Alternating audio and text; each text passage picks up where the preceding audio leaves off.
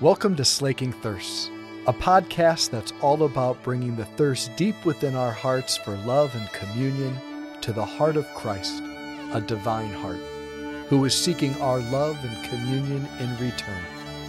The hope is that the two thirsts would meet and both thirsts would be slaked. Those Judeans in the gospel here, man, they just can't see it, right? This man has been cured.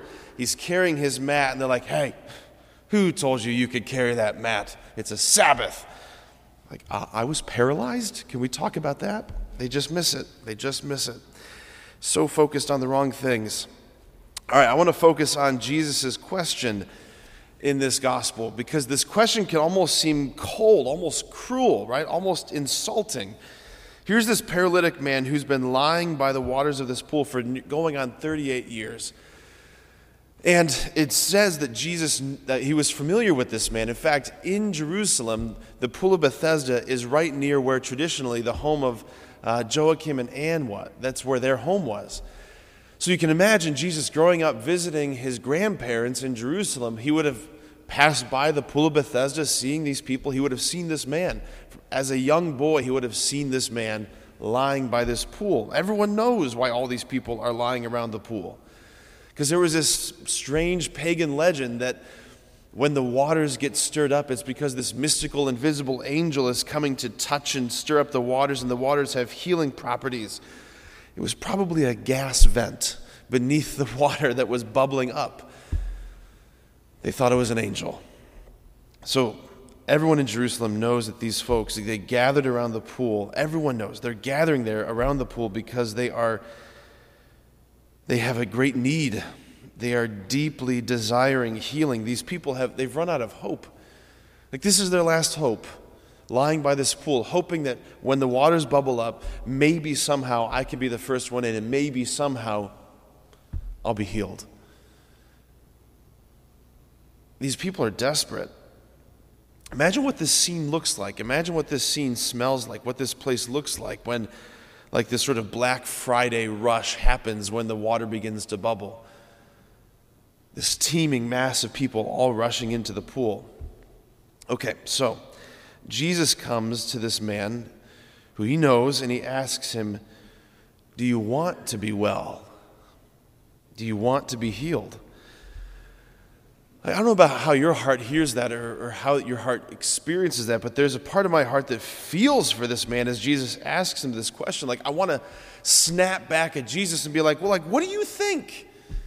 Like, obviously, I'm lying here. I've been here for 38 years. I'm crippled. Like, do you seriously think that I want to just, like, live this way? Like, what do you think?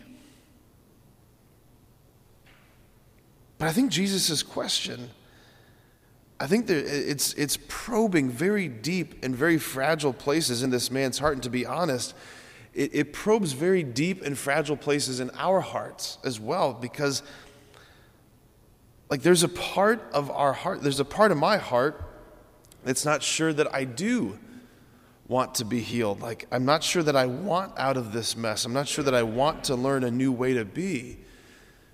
I mean, think about this man. 38 years is a long time to just become accustomed to this way of begging and hoping and waiting.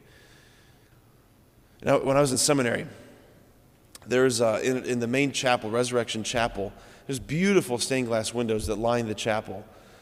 And the back left window, it depicts Jesus as the Good Shepherd. And he's approaching this sheep that's stuck in this thorn bush. I used to sit in the back row of the chapel for evening prayer, and I just would sit and lean and look at this window, looking at this sheep, thinking about Jesus. And I used to see myself as that sheep. Like, sheep are dumb. And there's a lot of times I felt just dumb, and, like, often getting myself into predicaments and situations, my own sinfulness, my own stupidity, my own addictions, all of these things. In this thorn bush of my own brokenness, I would much rather not be stuck in this place, like that sheep. Like, I'm sure that wasn't a pleasant place to be, right? Jesus comes to this sheep. He comes to this man at the Pool of Bethesda. Do you want to be well? Sheep, do you want to be unstuck? Do Do you want to be out of this thorn bush of sin that you've landed yourself in, Patrick? Yeah, I would love that, but then again, I don't know. Like, I pictured this sheep, he's going along his life, and then he accidentally, or however it happens, he finds himself stuck in this thorn bush. And imagine how that felt in his body as initially the shock of the thorns strike his body. And I'm sure initially he was fighting to try and get out of this bush. But the more he fought, the deeper the thorns went. And you get to a point where you just don't want to fight anymore. You don't want to feel the pain anymore, so you just resign yourself to the situation. This is just my life. This is where I am. I'm a person who's stuck. I'm just stuck. And he learned to live with the pain. And he began to adjust everything around the pain. Everything becomes accustomed to it. Or for this paralytic man, his whole identity, his whole way of life, his whole way of being has been conditioned by his own bodily limitations. I mean, I can imagine him sitting there thinking, I wouldn't even know how to exist if I had my legs back. I wouldn't know how to work. I don't know how to work.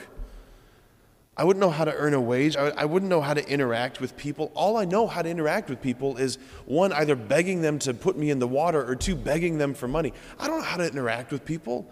I'm a beggar. I'm a paralyzed man. This is my identity, my wounds, my sins, my thorn bush. It set the parameters of my heart. So no, I don't know if I want to be well.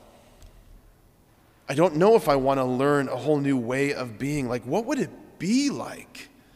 What would it be like to not walk around all day feeling the burden of anger and past resentments? You can imagine someone saying, I've spent the last 50 years of my life carrying this burden of anger, of resentment, of unforgiveness, this victim mentality.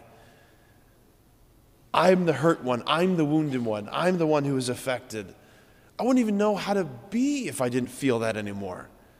Like, I wouldn't even know how to get up. I'm not sure I would even know myself if I was not bound up with the stuff that weighs me down.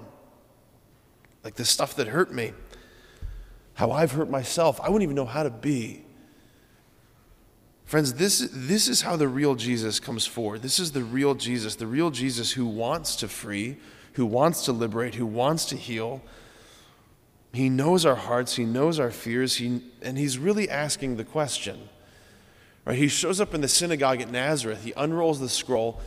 The Spirit of the Lord is upon me because he has anointed me to bring release to the captives, recovery of sight to the blind, to proclaim a year of favor to the poor. Sometimes we get so institutionalized by our own forms of woundedness and brokenness that we can't even imagine another way. If you ever seen the movie Shawshank Redemption, think of that character Brooks. He'd spent his whole life living in the prison. He'd been conditioned by the imprisonment, and he's finally paroled, he's released. And he can't handle it. And he takes his life. He can't even imagine what it'd be like to experience freedom. But here Jesus is today, the real Jesus, who's asking the question, do you want to be freed? Do you want to be well? The Eucharist is medicine. It is healing. It is freedom. So if you want to be well, again, ask him. Don't make excuses like this guy did. I don't have anyone to put me in the water. Just say yes. From the depths of your heart, from the depths of those places, just say yes. And he will make you well. Amen.